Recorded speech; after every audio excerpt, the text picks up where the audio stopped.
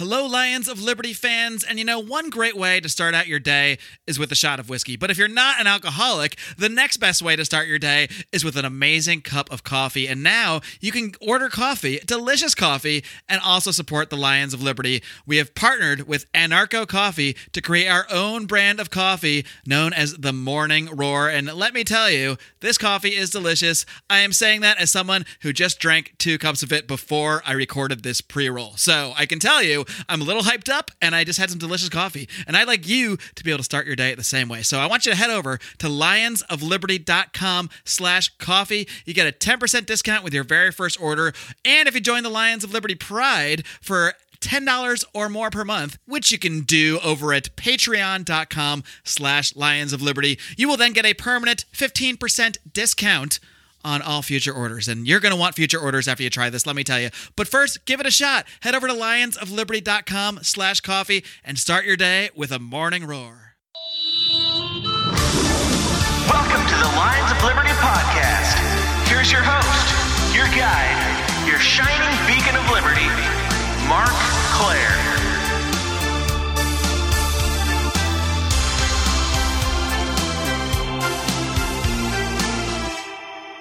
Welcome back to all my liberty-loving friends out there, all my liberty-curious people just tuning in. Maybe you're just tuning in for the first time, but I've been here for 400 episodes. I started this thing on a whim. I called up Stefan Kinsella on Skype. We had a conversation about intellectual property. I turned it into a podcast. It is piss poor, but it is Lions of Liberty episode 1, and we are now over 5 years later here at Lions of Liberty episode 400, and I could not have done this. I would not have done this without all of you out there listening. If the numbers just stayed at the 40 people that listened to the first episode, I would probably not still be here right now. Well, I'd still be here right now. I don't think I'd be dead. I'd probably still be alive. I'd still be talking about liberty, but I wouldn't be doing it on this platform. So thank you to each and every one of you personally who's tuned into this show for whatever reason, even if it's only one time, even if this is that only one time. I still appreciate the click. I still appreciate the download. And I wouldn't be here also if it were not for my amazing friends and partners in this little venture, my good friends John Odermatt and Brian McWilliams. Of course, you can catch Brian every Wednesday with his weekly shot of comedy, culture, and liberty on Electric Liberty Land, while John Odermatt, the man of the hour, he wraps things up every single Friday with his amazing, inspiring, hard-hitting look at the broken criminal justice system. The amazing thing is you get all of these shows for the price of one, and that price is free, my friends. So please do hit that subscribe button. And now we have all sorts of calls to action. Of course, I mentioned the coffee here in the little pre-roll. And of course, I'd love you to check out our Patreon, patreon.com/Lions of Liberty, where we have loads and loads of bonus audio content. I actually did a pause up, pause down. That's what we're calling our movie reviews. A review of Knock Down the House, the little AOC love letter documentary with our good friend Dan Smots from The System Is Down. So that was up there this week. We'll also be having a conspiracy corner coming your way soon. Just endless amounts of audio. Don't forget Do Nothing Man, the amazing Do Nothing Man, the one-man stage play from Brian McWilliams. Just endless amounts of bonus audio. So please do check that out. But really, if there's just one thing you do to celebrate this day for me, to celebrate 400 episodes of doing this, I want you to do just one thing. That is just to tell a friend or a family member, maybe even a stranger, but just tell someone about this podcast. Tell someone why you love this show, why it's affected you, why it would just be great if they just checked it out just one time. Just give it a try. Now, if they have strong opinions on abortion, which will be discussed today, maybe that's not the episode to send them. I'm not sure. I'll let you decide that based on the audience, but that is all I'm asking of you now, except, of course, to enjoy today's show. All right, Lions fans, it has finally arrived, the 400th episode of Lions of Liberty, and I knew I wanted to do something really fun, really exciting, and really non-controversial for this historic occasion, so I took the obvious path of choosing to host a roundtable discussion on the topic of abortion. Because really, what subject could possibly be more associated with joy and celebration than the subject of abortion? I can't think of one, but when I think of abortion, the abortion debate overall, the first person that comes to mind is someone who has discussed this issue at length on this program and otherwise. He takes a very unique position on abortion, known as evictionism, and he will, of course, detail just what that is in a little bit. He is a senior fellow at the Ludwig von Mises Institute, professor of economics at Loyola University in New Orleans. I'm very pleased to welcome, once again, Professor Walter Block. Walter, are you ready to roar? Yes, thanks for having me on your show once again. It's always a pleasure. Absolutely. I mean, like I said, when I hear abortion, I think Walter Block. I don't know if that's a good thing or a bad thing, but but it is the truth. Next up, representing the pro-choice position, she is a second-generation libertarian seeking a more voluntary society for all. This is a little bio that she sent me. But according to critics, she's also a quote-unquote degenerate female, a fucking lunatic, a whore, and a baby-slaying C-word. I can't even bring myself to say that word. You are allowed to curse on the show, but I just couldn't do it. She is, of course, friend of the program, Miss Avens O'Brien. Hi, it's cunt. Avens, are you ready to roar? Cunt, honey. You can just say it. But yes, I'm very excited to be. I wanted to leave something for you to say. Thank you. Thank you for having me on. And I do need to confirm, legally speaking, are you ready to roar, ma'am? Oh, absolutely. Rawr. Excellent. All right. And finally, representing, in a shocking twist, some might say, representing the pro-life position, he is the host of the Part of the Problem podcast, as well as one of the co-hosts of the Legion of Skanks podcast. He is the one and only Mr. Consistency, Dave Smith. Dave, are you ready to roar? I am. When did you get so averse to cursing? I have no idea. Maybe it's just not I figure working. after 400 episodes, it's time to clean my act up just a little bit. It's funny. I mean, the first thing I thought when I think pro-life, I thought to myself, I need someone in something called a Legion of Skanks. That sounds like who I need to represent the pro-life position. I am disappointing pro-lifers everywhere. You're like, what? This is the guy? This is the guy? This is our guy? But, you know, the reason I brought you all on here is even though I'm sort of labeling you guys with some take on this position in a way based on sort of the mainstream narratives that we get, I think all three of you, I mean, especially Walter, have very nuanced opinions on this in a way and probably came to your positions in a different way than the average person kind of out there thinks about the topic. So I really want to do a deep dive on the subject because I think it's one of the few subjects out there that, I mean, libertarians argue about all sorts of things, but this is one where there really is, it's more than a divide. I mean, there's just a wide variety of interpretations and how you relate the subject to the libertarian concepts of individual rights and that sort of thing. So first off, I actually just want to start with Walter.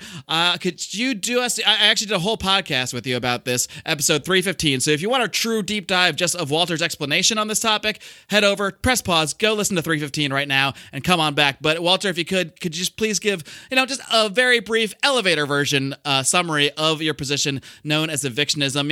I don't know how often you get into conversations in an elevator and do a quick pitch on abortion, but if you ever have, now's some good practice. Well, there are really two issues and three visions here. I think the three visions are pro-life, pro-choice, and evictionism. And there are two issues here. One is eviction and the other is killing. And I think what abortion is a complex word. It means both. You can kill and you can evict, namely take the baby out of your stomach if you're a pregnant woman. It's similar to a strike, a labor strike. There are really two things going on here. One is a mass quit. The other is preventing scabs from taking your jobs, the jobs that you're spurning. So we have to keep those two things distinct, and those things are very distinct. And the pro-life people say you cannot evict until the 9 months when the baby naturally leaves the womb, and you certainly cannot kill. Whereas the pro-life people say, yes, you can evict and you can kill. So my position is a compromise position between the two. I say, yes, you can evict, but no, you can't kill. I regard it as a compromise position.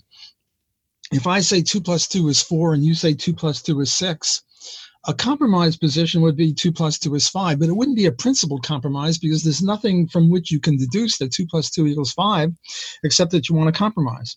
Whereas I think that you can have a principle from which you deduce my position, namely evictionism, and the principle is the basic element of libertarianism, the non-aggression principle and private property rights.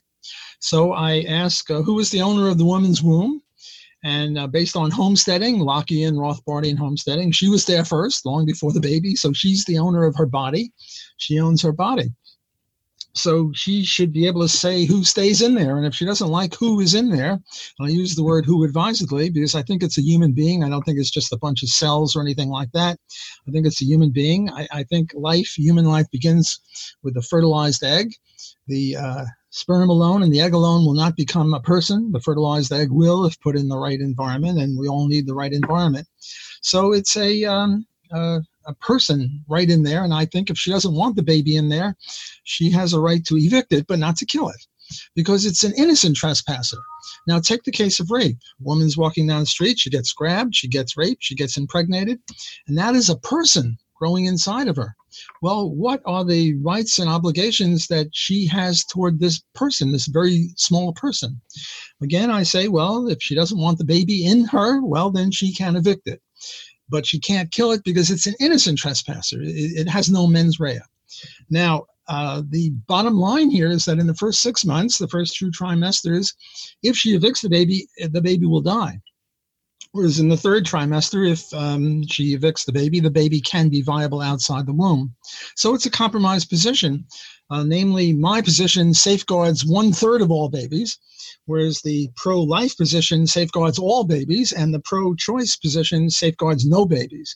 And as medical technology progresses, we will eventually come to the 5th month, the 4th month, and the 3rd, etc., until the baby will be safe outside of the womb, in which case eviction will mean the pro-life position in effect.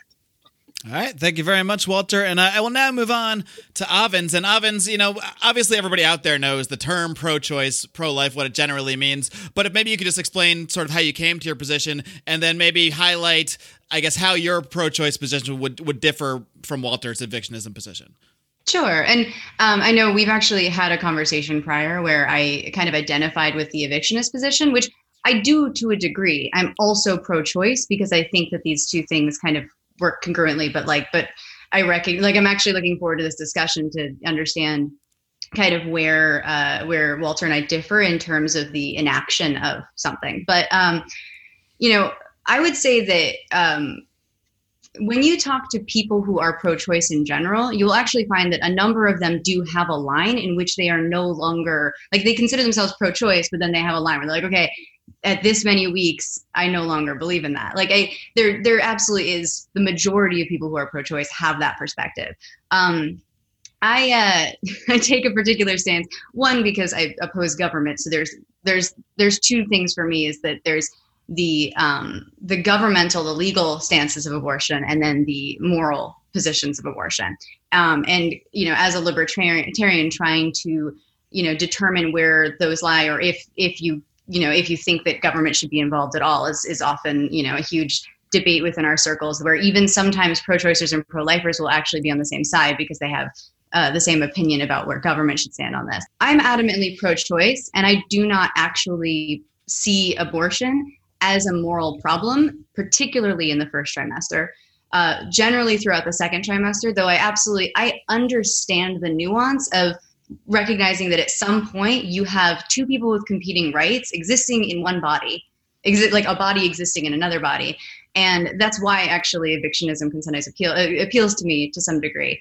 But I strongly believe that it's a woman's prerogative whether or not she's going to remove something from her body, whether that means killing it or not. And that it has absolutely no right to be there without her express continued consent. And as a result, consistently, I apply that throughout the pregnancy, even to unpopular degrees of saying, no, I don't believe that any law should be involved at any stage of the pregnancy. And when I recognize a moral issue, when I recognize, hey, there may be a moral issue with a 3rd trimester abortion, I still would not put myself in a position of telling someone else what to do, because there are so many reasons that people opt to do a 3rd trimester abortion, which is less than 1% of all abortions. And so I don't ever want to be in the way of someone having to figure out that choice for themselves, considering the fact that nobody makes a decision like that lightly. And so, that's how I came to that. Is my entire life I've seen it as my body, for any individual person, you can't make the decision about what someone else is going to do with their own body. And I recognize that to many people, especially in the pro-life space, they see it as there's somebody else's body in there, but that doesn't preclude the fact that it is somebody's body that it is going to be irreparably changed and probably damaged from proceeding with that pregnancy and with that birth. And I don't think that anyone has the right to tell someone else what to do with that. Right. Well, we'll dive into obviously more of the differences in a bit, but I just want to confirm, like, would you say your main difference between your position and Walter's is that there's no point where you would say there should be a sort of even moral restriction on removing the fetus, even if it involves killing it, whereas Walter might include that restriction. And we'll, dive into the legal implications of that, but a moral restriction? Maybe we should is there a point which I'm just curious. Well, I mean, maybe not moral, but in terms of what you believe should be allowed, whether that's moral, legal, or what have you. Legally, I don't believe in restrictions. From a moral standpoint, I would say that I'm not overly concerned with people making that choice, because overwhelmingly people make the correct choice on that, which is they get rid of it before it's viable. And if they don't, then a lot of people have their own reasons for doing so. A lot of that has to do with their medical concerns, problems with the fetus, or things related to that. Statistics overwhelmingly show that. And so it's kind of like being concerned about something that barely exists. And I'm not really I don't sit there worrying about those things. Okay. And we can, dive into the nuance. Yeah, we'll dive into it. And lastly, bringing up the rear here, Dave, you probably have the most, maybe biggest evolution on this subject. I don't know exactly where you were a couple of years ago, but I just from listening to your show, this is something you've definitely evolved on quite a bit since having your own child. So if you could just maybe detail maybe where you were like 4 or 5 years ago, or even before you became a libertarian, and how your position has evolved since then. Sure. Okay. So I was once upon a time pro-choice. I was also a statist, and I look back at both of them in a very similar way. I can't believe that I ever supported either of them. And I think that the more I look at the pro-choice position, I find it to be very morally wrong, illogical, and completely arbitrary. I am much more sympathetic to Professor Block's evictionist position, although I have not been completely convinced by it. So I would consider myself pro-life. I think it's completely consistent with libertarianism to be pro-life. I'm a Rothbardian. I am a Blockian. I favor a private property, private law society, but I do believe that in the Blockian tradition, I am allowed one deviation. So this is my deviation, that I'm not sold on the evictionism. Look, having a baby, who, by the way, you might hear my baby crying at some point. I live in New York City. We have very small apartments. So at some point you might hear her from the other room. But yeah, that's really what changed my mind. And it wasn't just the experience of having a baby, but it was the experience of my wife being pregnant. And when you have a pregnant wife, you learn a lot more about the development of a fetus as you're constantly going in for sonograms and you're constantly researching about this stuff. And it is shocking how quick fetuses develop. And after having a baby, one of the things that really kind of amazed me was realizing, oh man, just a few minutes ago, this baby was inside of my wife, and now my daughter's in my arms. And there really is no substantial difference. There's nothing magical about the birth canal that changed this entity. So I completely agree with Walter Block that the only reasonable starting point for when a human being is a human being is upon conception. Anything other than that is completely arbitrary. What are you going to say? It's when the heart beats. It's when there's the first brain wave. It's when the organs first start to develop. By the way, all of that happens shockingly early. We're talking 6-7 weeks before that's all happened. Also, when the baby can feel pain, is pretty early. That's not as scientifically conclusive. Anyway, I think that the idea that libertarians don't want to say what someone can or can't do with their body is a misunderstanding of libertarianism. We specifically say exactly what you can and can't do with your body, namely that you can't initiate force against another person or against their property. So we're all about telling people what they can and can't choose to do, what they can and can't do with their body, and we're very clear. You cannot initiate force. That's the line. And the idea that you just don't want the government involved, that, to me, that's like saying you don't want the government involved in murder.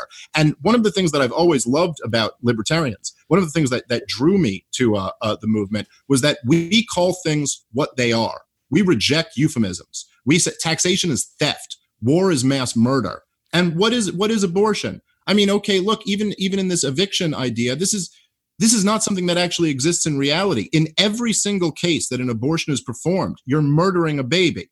That's what you're doing. I don't know of any instance of abortion, whether it's first, second, third trimester abortions, where they're evicting a baby that then they leave and allow to live on its own or will try to resuscitate. Now, just quickly, because I don't want to go on too long here, but I think it's completely consistent with libertarian philosophy that a woman who's pregnant has an obligation to carry her baby to term. The analogy that I would use, and I know a lot of people have done different ones of this, but I use the hot air balloon. I say, if you have a hot air balloon that's on the ground and you invite someone into your hot air balloon, you can then show them around and then say, I'd like you to leave. You can kind of ask them to leave your property. That's fine. But if you put them in a hot air balloon and you take it up 1,000 feet, and you say, I just decided I'd like you to leave now.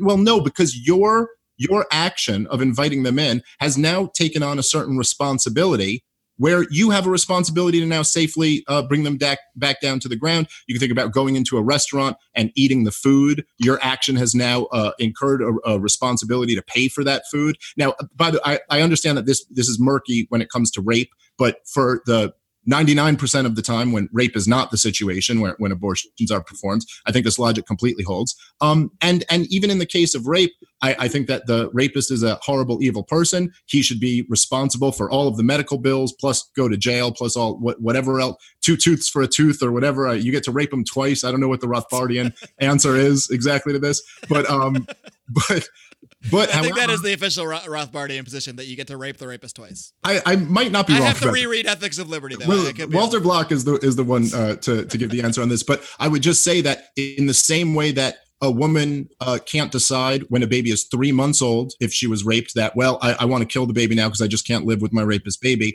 I don't think you should ever be allowed to kill a baby. I understand the distinction that Professor Block is making. However, in reality, in the reality of the situation, every abortion that's performed is murder. You're not evicting someone peacefully if you're taking a vacuum cleaner that's going to suck off their arms and legs and suck them out of the room. That's not an appropriate way to evict someone. I also kind of reject, and I'll finish on this, but I also kind of reject the idea of a direct comparison between a baby and a trespasser. To me, a trespasser is, even if you call it an innocent trespasser, a trespasser is someone who's going somewhere that they're not supposed to be. I don't know where a fetus is supposed to be other than in its mother's womb.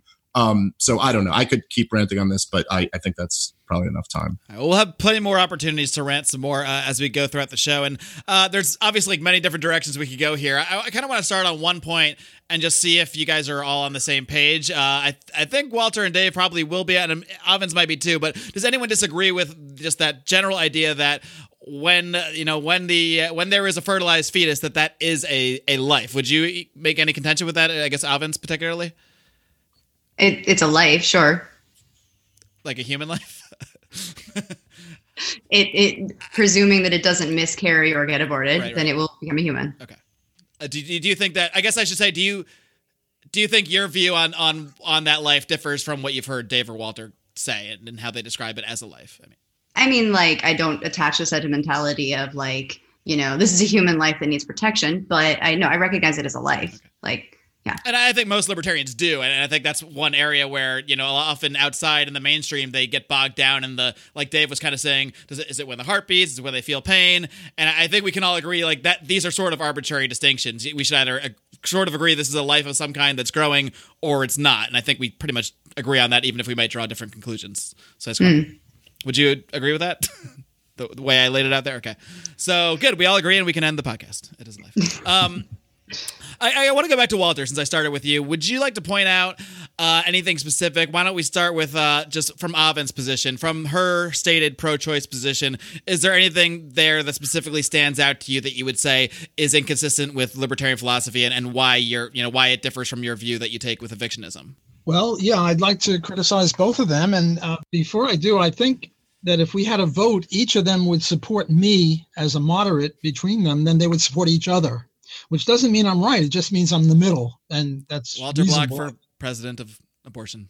Well, just of moderate perspectives. Walter Block bringing the moderate perspective. That's right. That's why they call me Walter Moderate Block. I'm the Great I'm Compromiser, I believe, is one of your nicknames.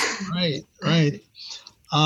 By the way, in the Jewish Talmudic tradition, the baby isn't viable until it graduates medical school. Yeah. But that's just a How late did joke. you stay up coming up with that one? I think I've actually heard you tell that joke before. That joke is extremely common. In my family, it would have been law school, so I'm not even viable yet. Okay, well, keep working at it. You'll become viable one day. Looking forward to it. If you want to. Well, I disagree with Obbins, and please call me Walter. Dave, you've been calling me Professor Block. We're all on first name basis. We're all friendly here. I disagree with Obbins. I think that her pro-choice view means that the woman can kill, not just evict, but kill in the third trimester. And I think that would be murder. If the baby is in the 8th month and the baby is perfectly viable outside the womb, and you can evict, and you're supposed to, in the libertarian view, evict in the gentlest manner possible, consistent with evicting. I mean, if the only way to evict is to pull arms and legs off, well, then too bad, because we libertarians believe in the sanctity of private property rights, and the woman owns her body. So she has a right to evict. But Obbins is going further than that and saying, well, not only does she have a right to evict, but she has a right to say, I want that baby dead, even though it could be alive. And there are other people who are maybe couples that can't have a child, they're infertile, and they want to adopt this baby. And this woman is killing an innocent baby, and killing an innocent person, I think, is murder. So I would disagree with her in the 3rd trimester. Where I disagree with Dave is in the first 2 trimesters, where he says that you're not even allowed to evict. And I disagree with his hot air balloon, although I think it's very clever. I congratulate him on it. I think it's a good try, but I don't think it succeeds, because there's a disanalogy between inviting someone into a balloon, and I agree about implicit contracts. You know, you drink a cup of coffee and they present you a bill with $1 million. You don't have to pay $1 million. But there's a disanalogy. The disanalogy is that you invited the person into your balloon. So you do have an implicit obligation to, if you got to get out of the balloon at 300 feet, to give everyone a parachute or, treat him the way you would treat yourself. But at the time of intercourse, remember, there's nobody to invite. The baby, the fertilized egg, we've admitted, or we've all agreed, is a human being.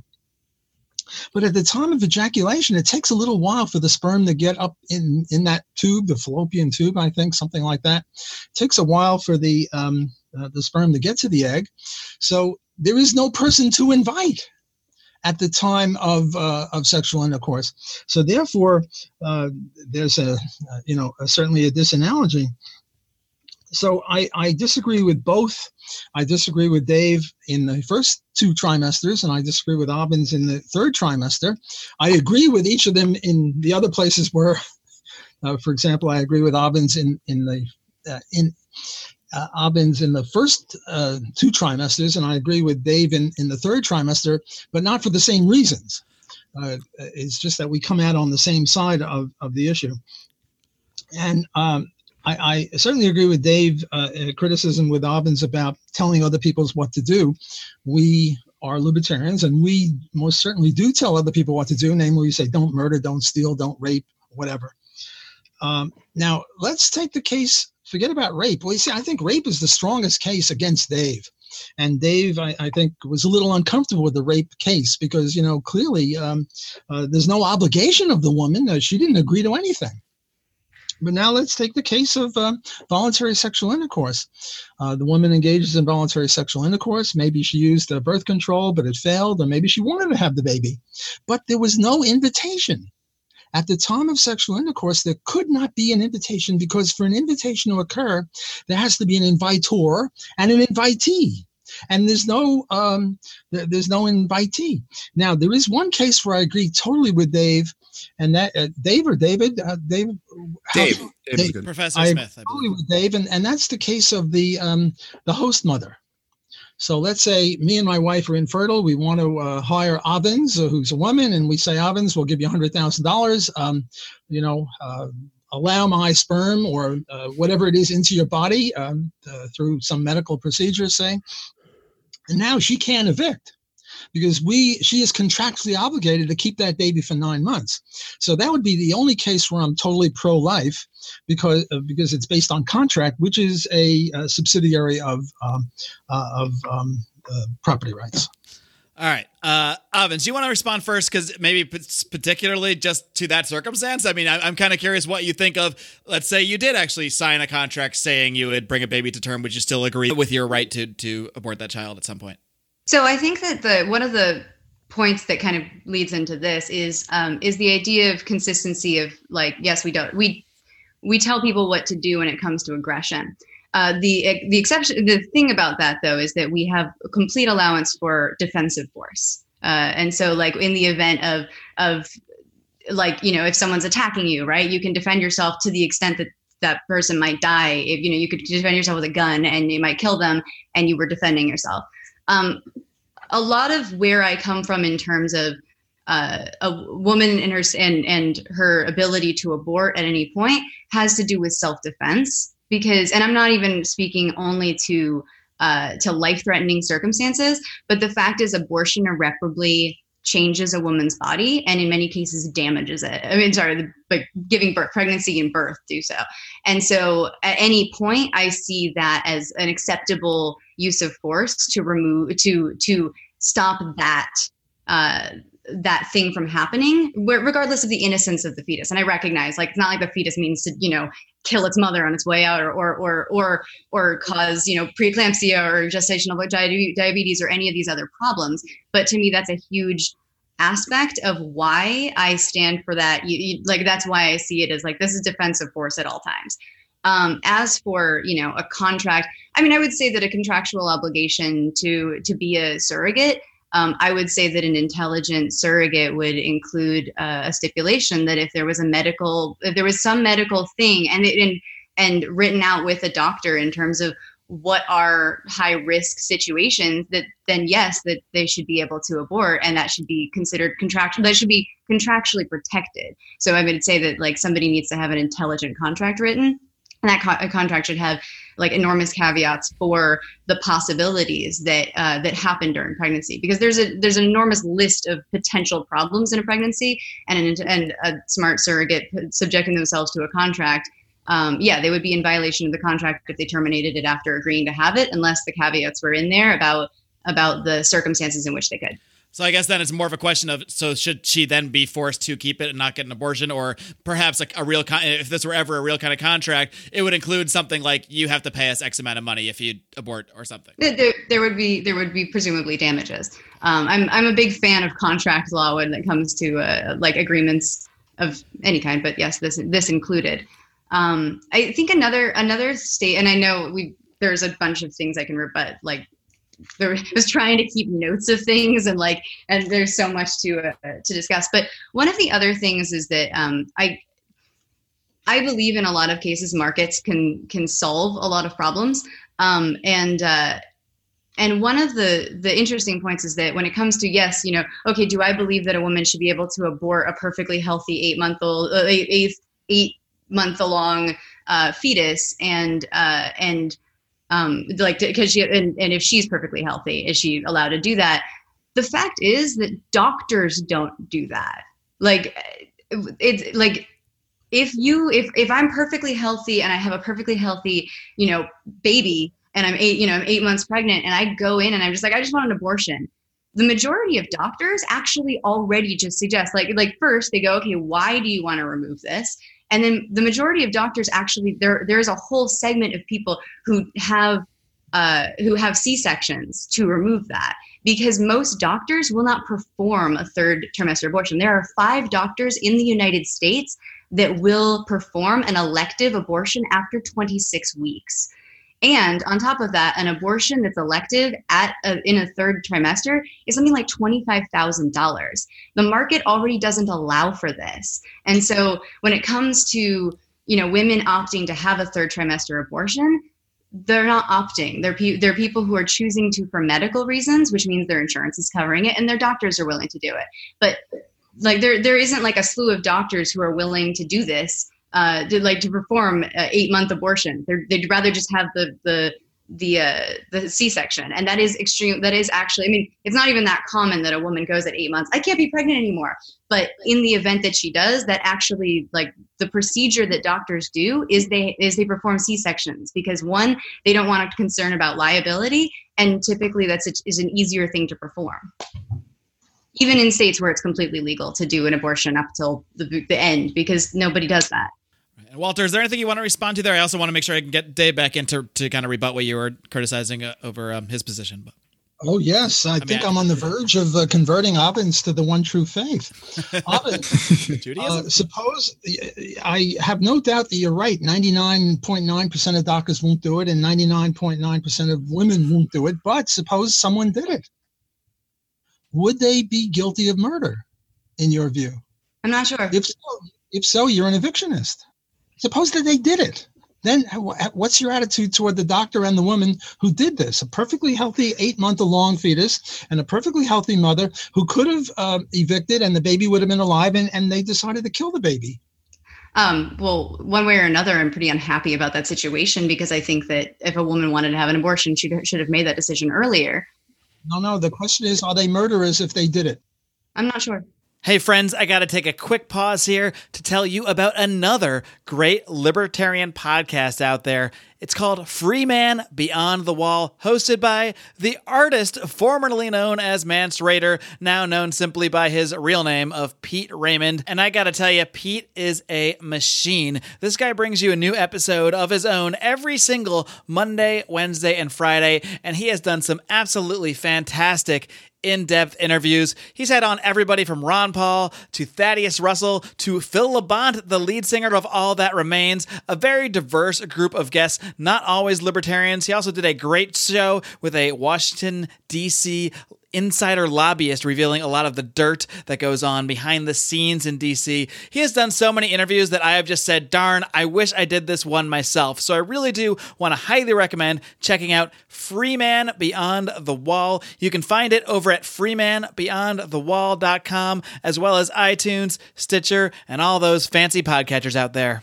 I think in many ways that is what this debate comes down to, because we all pretty much agree it is taking a life, one way or the other. The only question is if we're defining it in the libertarian sense as murder, which would be like an aggressive, unjustified taking of that life, right, or if we're defining it as defense, self-defense in the libertarian sense. Well, Obbins is right on the fence. If she agrees it's murder, she's an evictionist. If she says, no, I don't like it, I think it's immoral, but they're innocent, then she's a true pro choice. Well, as I've said, I mean, as I think even Mark, when he approached me for this conversation, he's like, I know you identify primarily with evictionism. I just think, like, Walter, there are things that, like, within your scope of evictionism, I'm not totally sold on.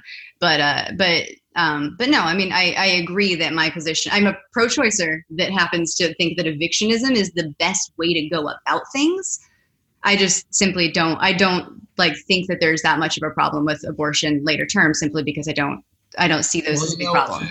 In ancient England, they would say, I dub thee knight. The queen would put a sword on the guy's shoulder or something. Well, I dub thee evictionist. Oh, okay. Thank you. Welcome to the group. If you were closer, I'd give you a hug. I believe Walter just declared himself a partial victor, at least so far. If it was voluntary, that is. All right. So now let's not go all Walter and me versus Dave. Come on, Dave. Let's see if you guys can pull Dave on over. Now, Dave, is there anything specific about Walter's criticism of your sort of newfound pro-life position? Well, can I just? Yeah, you can do whatever you want. Can I just address the idea of killing a baby at 8 months pregnant? I mean, look, guys, this is so clear-cut murdering a baby. And I know, Evans, you're like hesitant to just say, yes, this is murder. Listen, I have a friend of mine who just gave birth 7 weeks early. Her boy is absolutely fine. That's a baby that came out of her. This is absolutely a baby. Unless you believe there's something magical about the birthing canal, this is a baby. There is no other way to describe what you would be doing there. And by the way, maybe a little bit aside from libertarianism or outside of the scope, but I don't think killing a baby is on the same moral level as killing anyone on this podcast right now. I actually think it's far, far worse. I really do. It almost. And look, I used to be pro-choice, but I feel almost the way I do about when I was a statist. I just can't believe that I ever believed that. And I can't believe how you would look at an 8-month-old baby as not being murder. And the idea that you say it happens very rarely, I mean, that is true. It happens rarely. It does happen, but it is rare. I think it's a little bit over 1% of abortions are in late term. But also the rape example, which I'm about to have to deal with, that also is very rare, and that always gets thrown at people on the pro-life side. So if we have to deal with rare situations, we still have to. And I think part of thinking about what it is to kill an 8-month baby, also it shows that it becomes this slippery slope where exactly do you draw the line that it's okay to kill a baby? Look, as far as to Walter's criticism of me, I agree it's not exactly the same as the analogy that I'm using in a hot air balloon. And yes, you're right. You're not technically inviting somebody because somebody doesn't exist yet. Listen, and I know, Walter, you have kids, and so I think everyone who has kids is kind of aware of this. It's kind of a magical process having kids. It's really something unbelievable. I mean, you and your wife kind of rub together, and 9 months later, there's a baby there. It's the closest thing we have to magic, and it's also the most beautiful thing that humans can do. I'm going to clip off that soundbite and just market it as Dave Smith explained sex to your children. You and your wife rub together, and then there's a baby. I've already explained it to my 5-month-old. She doesn't seem to be getting it. But there is, you're right. It's not technically inviting somebody, but you are kind of summoning them into existence in some sense. And look, the truth is, if somebody is taking an action that is going to have a responsibility with it, the reason human beings have sex is to reproduce. The reason we're attracted to one another biologically is to reproduce. I don't mean in the sense that everyone has sex to reproduce, but I mean the reason why we have this genetic drive, the reason why men are attracted to breasts and are attracted to birthing hips. I mean, all of this is very biological. Everybody knows, I'm sure you could find some exception, but everybody knows that pregnancy is something that can happen from sex, or just about everybody knows. I mean, I think that if somebody has the responsibility there, it's like, look, now, in the case of rape, I do agree that it makes the libertarian position much more difficult. But I mean, look, I have no problem with a woman who's raped going to the hospital and taking a morning after pill, which in my opinion is not abortive. It would get rid of the baby before conception, which is where we said the line of when a life is created would be decided. But I mean, think about it. Just think about a woman who's raped and then carries a baby around for 7 months, 8 months, and then decides, I want to abort. I want to have a late trimester abortion because I was raped. I mean, is that legitimate? Why would it be if a baby, if a woman, and now this isn't toward Walter, this is because he wouldn't be for the murdering part, but if a woman wanted to murder her 3 or 4 month old baby, why would that not be okay if it was because she was raped? I mean, because the baby is an innocent person here. Now, I understand that Walter is correct that the invitation is murky. It's not a direct analogy. It's not perfect, but the idea is there some responsibility to this baby who is now a completely innocent person who's brought into the world by no choice of their own? And can we say that you can now, even if you're talking about evicting, look, when Evans was talking about very few doctors will do this after 24 weeks. Listen, by the way, I was completely ignorant to all this stuff until my wife was pregnant. I had a baby. A baby is so developed at 24 weeks. That is a baby inside of you. By 12 weeks, it's clearly a baby. I mean, this is like, this is murdering a baby right there. So now it's like, if you have a baby and you're in this hot air balloon, let's say the baby's dropped into your hot air balloon, you didn't invite the baby in, there's no invitation at all, but you're in your hot air balloon and you're kind of coming down toward the ground. Do you have some obligation to not drop them out and to keep them there until they're on the ground? So I think the morning after pill, I think is okay with me, and also with other people like Ron Paul, the greatest human being on the planet.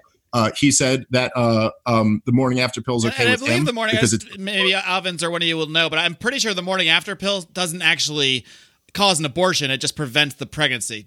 And yeah, so yes. that's why it still fits into like your moral view and Ron Paul's moral view. Walter Block is shaking his head, but Ron Paul, the greatest human being on the planet, who's an OBGYN, says I'm right. Well, according to my medical degree, which is non-existent, as is my Talmudic knowledge of, when the baby is viable when it gets out of medical school. My understanding is if you have sexual intercourse at 8 o'clock at night on a Monday night, how'd you know? And you take a morning after pill on Tuesday morning, there's a fertilized egg in there. The fertilized, it only takes a half hour for the sperm to get to the egg, or an hour, or whatever it is. It doesn't take a whole night. So if you favor the morning after pill and you understand biology the way I do, I'm going to dub thee an evictionist also, Dave.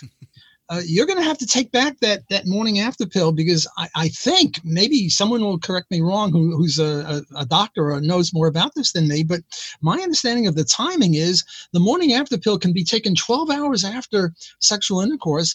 And for the time for the sperm to reach the egg ain't no 12 hours. It's more 12 minutes or an hour or something like that.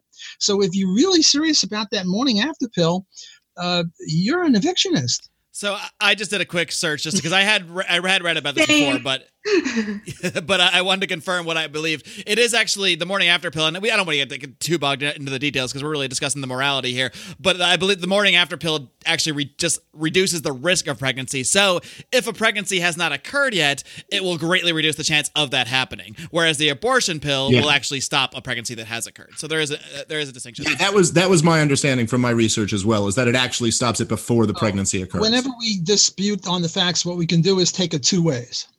One, let's assume I'm right, and then you agree with me. Namely, you can't have a morning after pill. On the other hand, if you're correct in your physical assessment of the biological reality, then you're not an evictionist just because you favor the morning after pill. So we don't have to argue whether, who's right or who's wrong. We probably Google this and find out, but we have the hypothetical. That's what I just said. Okay, I agree with that. I wanted to reply to Dave's point about you're in your hot air balloon and you're on the way down and you're just 20 feet from the ground, and all of a sudden a baby, a 2-year-old, doesn't have to be a fetus, a 2-year-old or an adult, anyone, gets dropped into your hot air balloon. And if you drop them at 20 feet, or let's say you're still 50 feet up, and the person will die. Now, I don't like that example. The reason I don't like it, although I think it's very powerful on your side, the reason I don't like it is because this is an attempt to chip away at private property rights. And I say private property rights uber alles. There's this flagpole case. I'm sure you're familiar with it, but just in case not, let me reiterate the flagpole. So you're on the 20th floor and you're on a deck, and somehow you slip. And you're on the 19th floor and you're holding a flagpole. And what you want to do is go hand over hand into the 19th stories apartment, and then go back upstairs to where you were before. And, the attack on private property rights is, in this case, surely the hell with private property rights. The homeowner has no right to tell you get off the flagpole. That's the sort of an example you're giving me. And I don't like that example because it's an attack on private property rights. And if we're really libertarians, we have to withstand that. We have to be firm. We have to be callous. We have to be nasty. We have to say private property rights uber alles. And I tell you this, more people will live if we adhere to strict private property rights and we don't allow any exceptions, because then you get this slippery slope. Oh, well, if we'll denigrate private property rights in your balloon case and we'll denigrate it in the flagpole case, well, how about denigrating it here? Let's have welfare or something. So we don't want to let the cloven hoof of the evil devil, namely anti-property rights, get in. We want to resist that. And it's easy to resist that because these examples on an empirical basis, Ovens is talking about empirical stuff, 1%, and she's absolutely right. They don't really mean that much, because how many people are on a flagpole? How many people get dropped into a hot air balloon when it's 50 feet high and you're on your way down? This is just a theoretical thing. So if we're in this theory, we have to adhere to property rights. We don't want to just jettison libertarianism because we're libertarians. And that's what keeps us going. Before in the introduction, when Mark was introducing and they were asking, well, how did you get there? How did you get there? Dave got there because of his baby. Ovens got there because of her experience as a woman. You know how I got to my position? Libertarianism. I'm a maniacal libertarian. I'm a rabid libertarian. Yes, it's true I'm moderate, but I'm a rabid libertarian, and I don't want to give 1 inch. The rabidly moderate compromiser. Right. And to give into this a flagpole or to give into this a hot air balloon is to give 1 inch away, and I'm not giving it a single goddamn inch. I don't know if the analogies are, I mean, I think the analogies help to illustrate points in some ways, but I don't know if they're all that effective in clarifying the moral case in all situations. So I do want to dig in because we're kind of starting to ramp towards the end of our time here. I do want to dig in a little more to the sort of moral versus legal aspect, because there are many libertarians who will say, I'm morally pro-life. I want to encourage people to not have abortions, but I don't think the state should be involved. So I'm kind of curious of Dave, where you take your position on this, and if there's any, do you think there should be a regular, I don't say a regular abortion, but an abortion of any kind at any level, should that be treated the same as a murder in the legal system, or would you sort of take a different enforcement tact on it for some reason?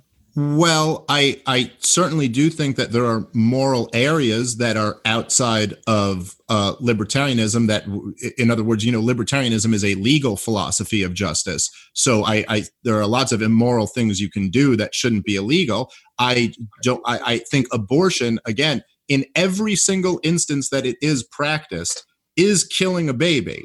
I mean, there is no actual real world example of an abortion where you evict the baby and then send it on its way. So yes, I think that should be illegal. Now, how exactly you would go about punishing that, I think under current situations, it's a little bit of a murky area.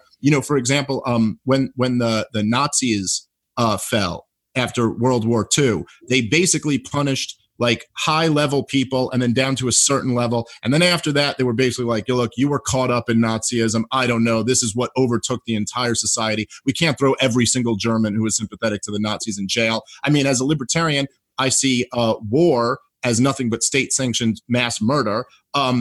Now, for troops who have gone over to Iraq, or maybe next week will be over in Venezuela, a lot of them may have committed murder. I don't know if I would actually say that if us libertarians ever got our way and we had the society we wanted, we should go around throwing every single one of them in jail. This is just like kind of a practical issue to me. I mean, maybe there's a certain point where we would say, well, this was the general thinking of the time. It was wrong. I would like to make abortion illegal, to not allow abortion clinics, which are essentially murdering babies from my perspective. And I will just say very quickly that I do agree with Walter Block that a private property-based society is going to save a lot more lives than it will cost. It's a utilitarian argument, but I do agree with it. I was surprised that he didn't like the hypotheticals after I saw his wonderful lecture at Mises University last year that was filled with hypotheticals, but they were all great. The only counter I would say to that is that I believe that a society that doesn't value life is a very dangerous, slippery slope as well.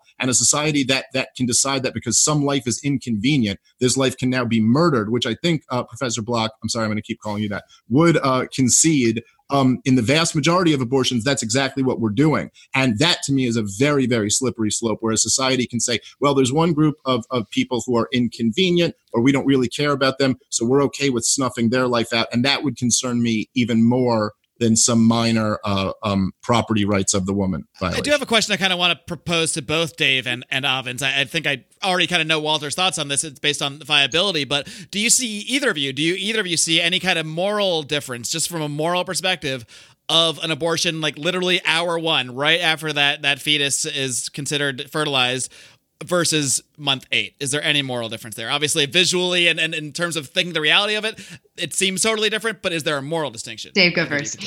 Okay. Well, certainly one makes my stomach go upside down and one doesn't.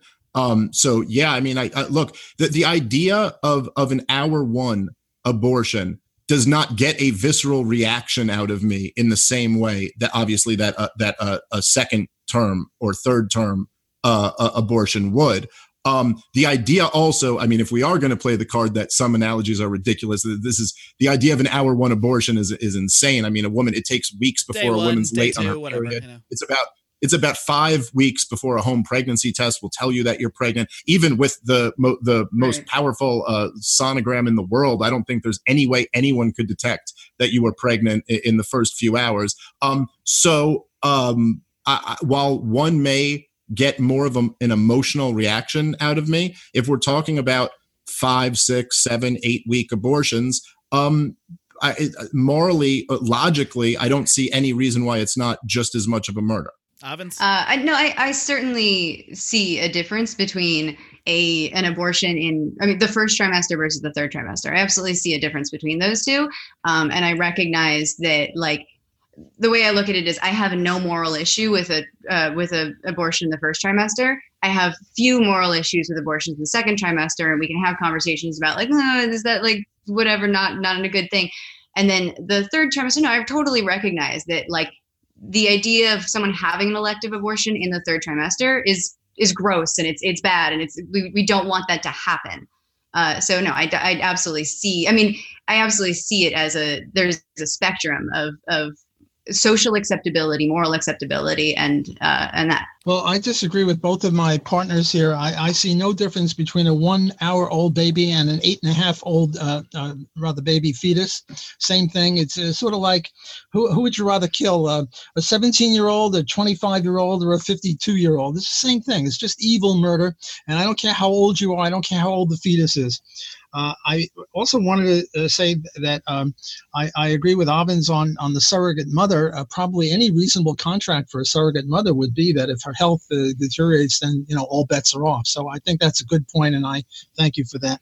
And also, I wanted to say to Dave or Mr. Smith, if he's going to call me Professor Block, I got to call him Mr. Smith. Got to have even Stephen here. We should just all be sirs, like knights of old. Since Walter's knighting people here. I'm not against hypotheticals. I live and breathe by hypotheticals. It's just that I disagree with your use of the hypothetical. I think it was a nice try, but I thought your hypothetical was an attempt to undermine property rights, so I disagreed with that hypothetical or that use of the hypothetical. I wanted to say one other thing. You said Ron Paul is the greatest person on the planet, and I don't disagree. But Ron Paul was pro-life. And another great person who I'm sure you'll agree with me is Murray Rothbard. And Murray Rothbard was pro-choice. And these are two of our heroes. These are our mother and father of libertarianism, or, it's hard to think of anyone that we revere. Which one's mom? Ron and Murray rubbed up against each other and made all of us. I mean, I think I can speak for all four of us when I say that they're both heroes of ours. And yet they were 180 degrees apart from each other. And happily, my theory is a way to compromise between the two of them. You hate it when your mommy and your daddy fight. Kids don't like it. Well, I don't know which one's the mommy and which one's the daddy, or two daddies. Or, no, he's the child, but Murray aborted him. Right. So. These Walter are our two is the marriage daddies. counselor, basically, here. I'm the child, and Murray and Ron are our two daddies, not just my two daddies, our two daddies. And we hate to see them fight. Well, one way to get your parents to stop fighting is to get them to compromise. And this is a compromise. And it's not just a compromise that divides 2 + 2 = 4 = 6 = 5. It's a principled compromise, and it's based on property rights, which we all adhere to. And I think that both Murray and Ron are wrong. They didn't deduce properly from their own theory of private property rights. The woman's body is her property right. She has a right to say who's in there for whatever reason. She has no right to kill, murder, but she has a right to evict. All right. Well, I think we've all gotten, the basic summary of everyone's position out there. So I'd like to sort of move on to our casual closing statements, if you will. But I'd also like you each to think about maybe if there's a good point or maybe a position that you were slightly moved on or thought about things slightly differently from something you heard, or maybe just a good point that someone else made. Just, trying to sprinkle some nicety back into the conclusion here. But I will allow, why don't we go with you, Ovens? Why don't you just give your little summary of your position on abortion one more time, and maybe sprinkle in some thoughts about the show today. It's funny. I didn't think this was a particularly aggressive, we need to sprinkle good feelings, because it's been so bloodthirst. Because it's been so contagious. Dave and I have just been. This really was a casual conversation about abortion. Well, it's interesting. There were a couple of points that, yes, I will summarize and wrap up. But there were a couple of points too. Is there is no analogy that works well for the topic of abortion. And I've seen pro-choicers try to make analogies that work for abortion. I've seen pro-lifers try to make analogies that work for abortions.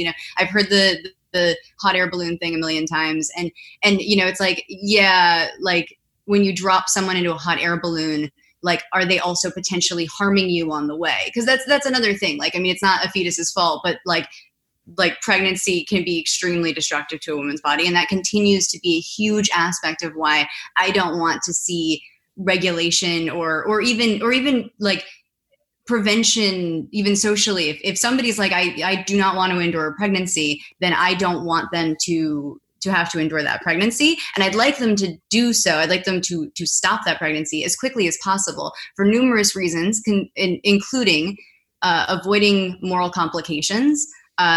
Also, because it's a lot less expensive and a lot less physically traumatic to one's body to have an abortion early term. It's actually funny when we were having this discussion about both the morning after pill and then the difference between that and the medical abortion, like the RU46. Yeah. I always forget what number it is, and I don't want to fuck it up. But I mean, you don't want to take the wrong one. I'm gonna presume that I'm the only person on this podcast who has taken both of those. And so, like, it's probably true. I'm not sure if, you know. Sometimes I just take handfuls of pills without looking, but I don't think I have. And, you know, and so I definitely had a moment in my pro-choice position where I've always stood up for, you know, a woman's right to choose. I've always stood up for, you know, lacking legislation on this topic. And I had a moment in 2017 where I found myself unexpectedly pregnant. As soon as I found out, I scheduled, I called around to abortion clinics. I literally price shopped to find out who was cheapest. And then, you know, made an appointment, did all of that, and had, you know, a medical abortion. Literally took a bunch of pills. It cost me $850 I'd just like to point out how insane that is, because it was like 4 pills. And during that process, I made a very specific decision to, when, like, you take the pills, it stops the hormones, you take the second pill and it induces contractions. So I was at 6 weeks along. And when that happened, I did what is, just because I'm a sciencey, geeky girl, after I passed the embryonic sac, I very intentionally kept it and then put on gloves and then went through it because I'm gross. And one of the things that happened in that is that I went, okay, I'm going to look this thing in the eye. I'm going to, like, people tell me I need to feel really horrible about killing this. So here I go. And I took a look at it, and I don't, like, it furthered my position that this is not something that I'm morally worried about at all.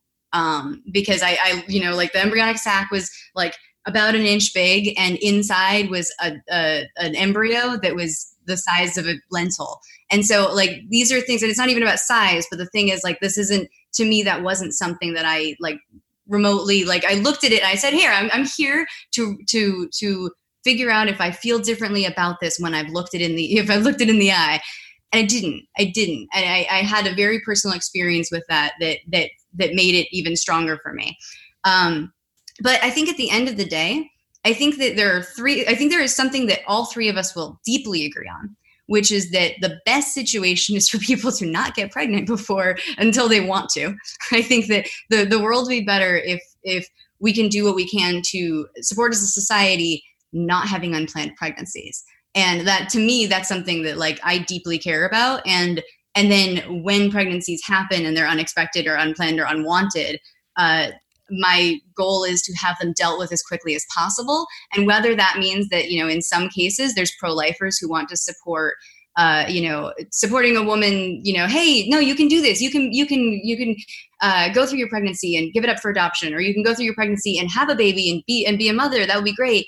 I think that, like, for me, it's all about making sure that person gets to make that individual choice, whatever it is. And my end goal is every child that comes into this world being wanted. And I want to prevent unwanted pregnancy and then prevent the birth of children that are going to be unwanted and are going to not going to be born into situations that are going to be conducive to quality of life for everyone around them.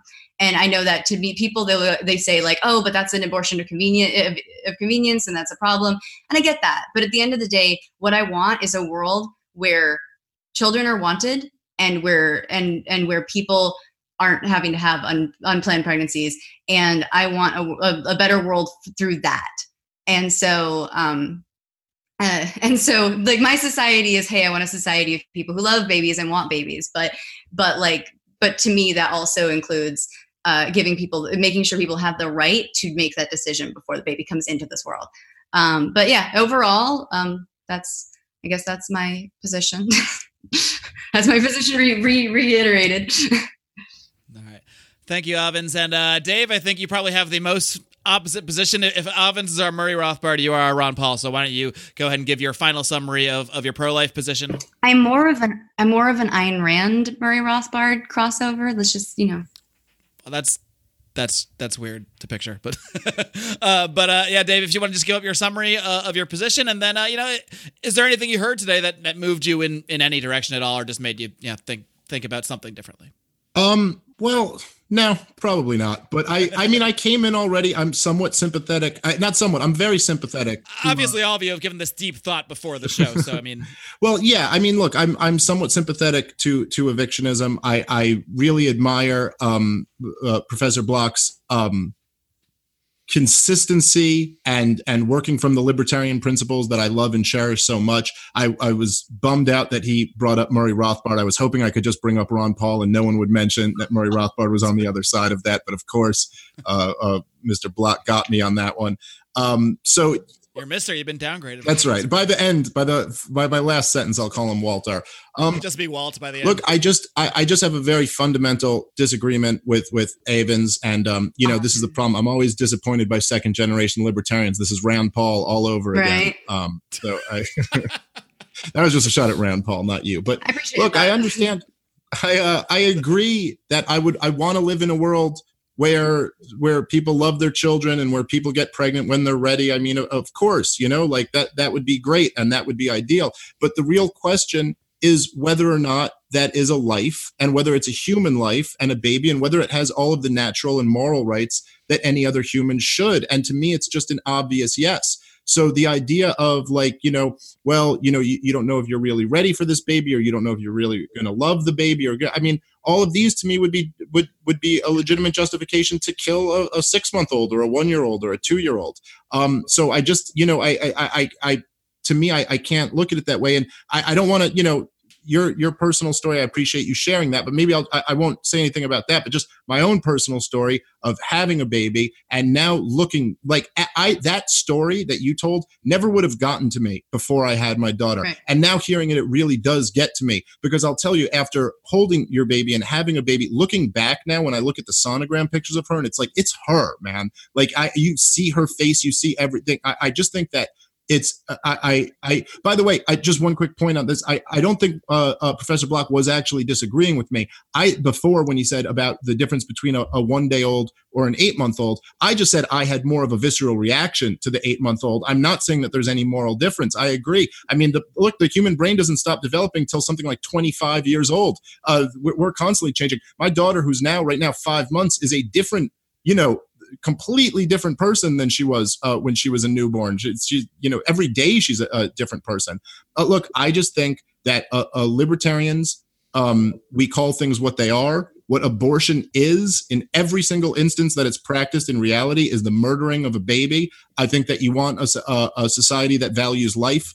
As Ron Paul always says, you're not going to have a society that values liberty if you don't have one that values life. I would say this: if there was a world, which maybe we will technologically advance to in 50, 100 years or something like that, where the idea of eviction could be done, and then babies could be raised in test tubes and no baby would be hurt in the process of it, and then they could be put up for adoption, then I would subscribe to evictionism. So I guess in that sense, Walter could take the victory from me, that I would be an evictionist in this hypothetical reality. However, in the reality we live in right now, where abortion, whether you're talking about taking a pill in your first trimester that's going to stop the flow of progesterone and kill the baby inside you, and then you're going to pass the baby, or you're talking about the far more gruesome practices that happen later throughout pregnancy, all of that to me is murdering a baby. It's very black and white, and I think that's evil, and I just couldn't support it.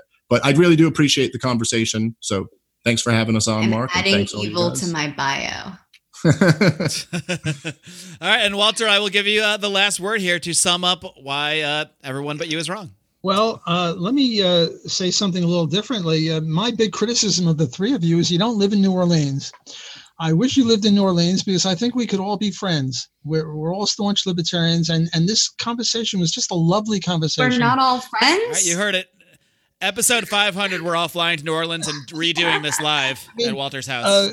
We can now be acquaintances, but we can't be friends because we don't see each other that much. I wish we were. I think this is one of the most lovely conversations I've ever been in. We have the most lovely conversation about abortion.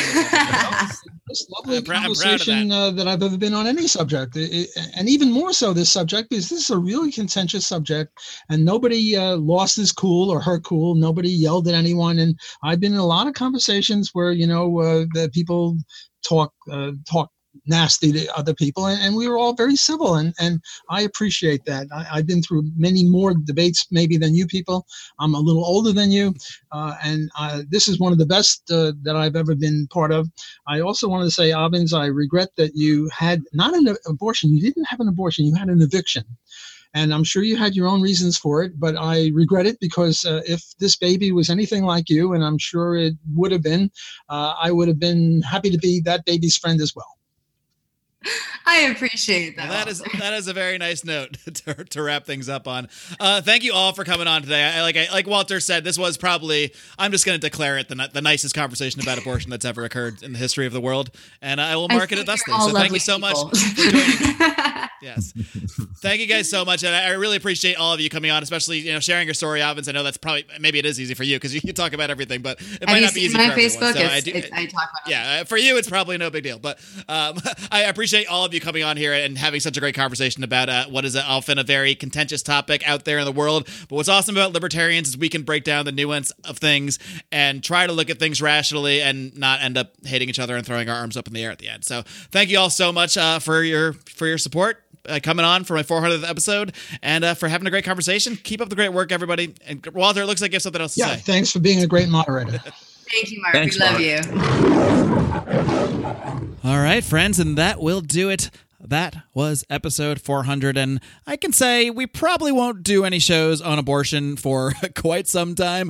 It's a subject I haven't really gone into at all in the first 400 episodes. It's been mentioned in a show here and there, and of course, I did do that episode, which I'll link to in today's show notes over at lionsofliberty.com//400, of course, the 400th episode. We really keep things simple around here. But for the most part, it's not a subject I focus on a lot, mostly because I'm in many ways still conflicted. Even after this interview, even after this hour-long show where we're trying to break things down, I still have conflicted views on the subject because at the end of the day, this is a subject, a very rare subject, a very rare instance where the rights of two individuals really are in conflict. The mother is an individual. She has rights. She has, in theory, the right to have something in her body or not, and then that fetus is also, in my view, an individual growing human that should have an extent of rights as well. Where do I get from all that after listening to everything today and hearing all the arguments? I still get to a point where I'm conflicted on the subject. That's how difficult this subject is, and I think if you're not somewhat conflicted, and I think even everyone on the show today probably has some kind of conflicts about it. It's not a clean issue. It's not a perfect issue, no matter what position you take. I think that is kind of the first step in talking about this stuff, is at least recognizing that it's a nuanced and difficult issue. But that is why I want to give it its due.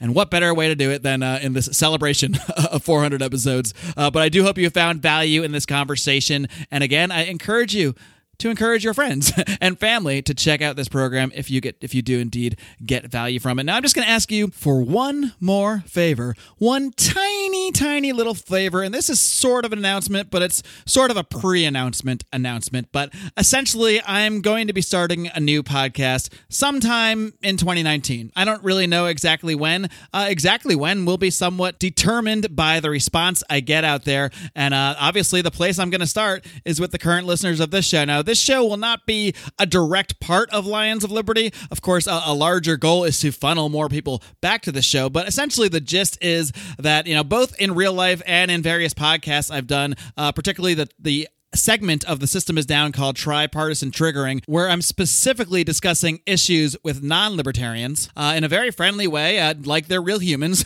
not like they're bots on the internet, which, a lot of conversations can turn into nowadays, when we're just typing away on Twitter, typing away on Facebook, getting fired up. But when you have real conversations with people, sure, you're not going to necessarily turn them into libertarians overnight, but when you can understand their perspective and show them that you're on their side in so many ways with your overall principles that we don't want people to to be poor. We don't want people to be starving. We do want people to get great educations. We do want people to have opportunities to succeed in life. We want people to have all these things. We just have a different approach. And I really find value in having these kind of conversations with people who just don't see our point of view, with people who see drastically different points of views. And there are different ways you can approach it, but the one way I want to approach it is through this podcast forum that I've spent over 5 years. I wouldn't say perfecting because it's always a work in progress, but 5 years working on here at Lions of Liberty. And I want to take it to, I don't want to say a wider audience, but just sort of a wider depth of people who might be open to listening to it and maybe sort of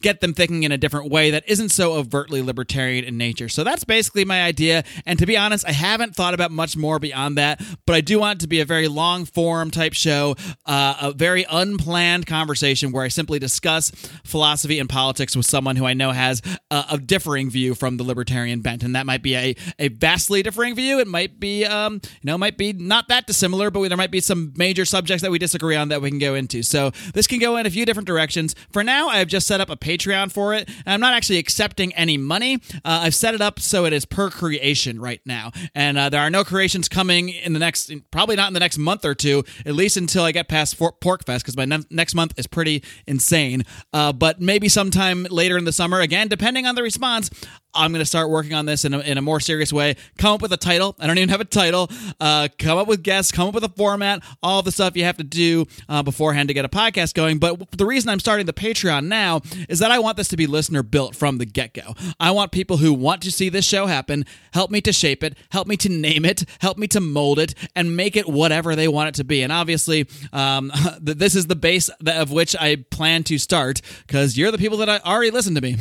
At least sometimes you do. So if you don't mind, do me one more favor. I'm going to link to it in today's show notes at lionsofliberty.com/400. You can also find it for now at patreon.com/MarkClair. Just my name, M-A-R-C. There's no K in my name, my first or last name, M-A-R-C. C-L-A-I-R. Patreon.com/MarkClair. Just check it out. Give it a read. See if you like what I'm thinking about doing with it. And if you like, give a pledge. Avens O'Brien, today's guest, actually already gave me a pledge today, as well as a few other people. In fact, I'm going to thank them right now for signing up for this thing before I even announce it on the podcast. But we got Nick Tucker, Joey Meyer, Dan Mahoney, Dan Roberts, Charles Schrader, Andrew Kern, and the aforementioned Avens O'Brien. They have all already pledged for this new podcast that doesn't have a name, doesn't exist, doesn't have anything except an idea. So I really want to thank these initial early supporters, but I do, again, encourage you to check it out at patreon.com/MarkClair. Let me know what you think. Help me craft this thing, be a part of something new and exciting. And speaking of new and exciting, I'm doing a little something new and exciting next week. I'm hosting a debate between our friend Anthony Samaroff, who has already participated in one debate on this program, over UBI, Universal Basic Income, with Michael Munger. I'll post that in today's show notes. He's been on the show a couple times. And Anthony approached me about debating the labor theory of value, a major component of Marxist ideology. And he's going to be debating it with a professor, a Marxist economist professor, a man by the name of Richard Wolff, who is fairly prominent in his field and fairly well known within at least the Marxist economic community, I guess you might say. And he's actually debating Gene Epstein later this year at the Soho Forum. So I'm very, very excited for next week's episode. And it in many ways reflects the kind of thing I'm trying to do with this new podcast that I'll be launching later this year. So tune in for that next week. Very excited to bring that one to you. Tune in to Brian McWilliams this Wednesday when he slaps you upside the head with his weekly shot of comedy, culture, and liberty on Electric Liberty Land. And of course, wrap things up on Friday with John Odermatt's hard-hitting, inspiring look at the broken criminal justice system on Felony Friday. And until next time, my little Liberty kitty cats, live long and live free.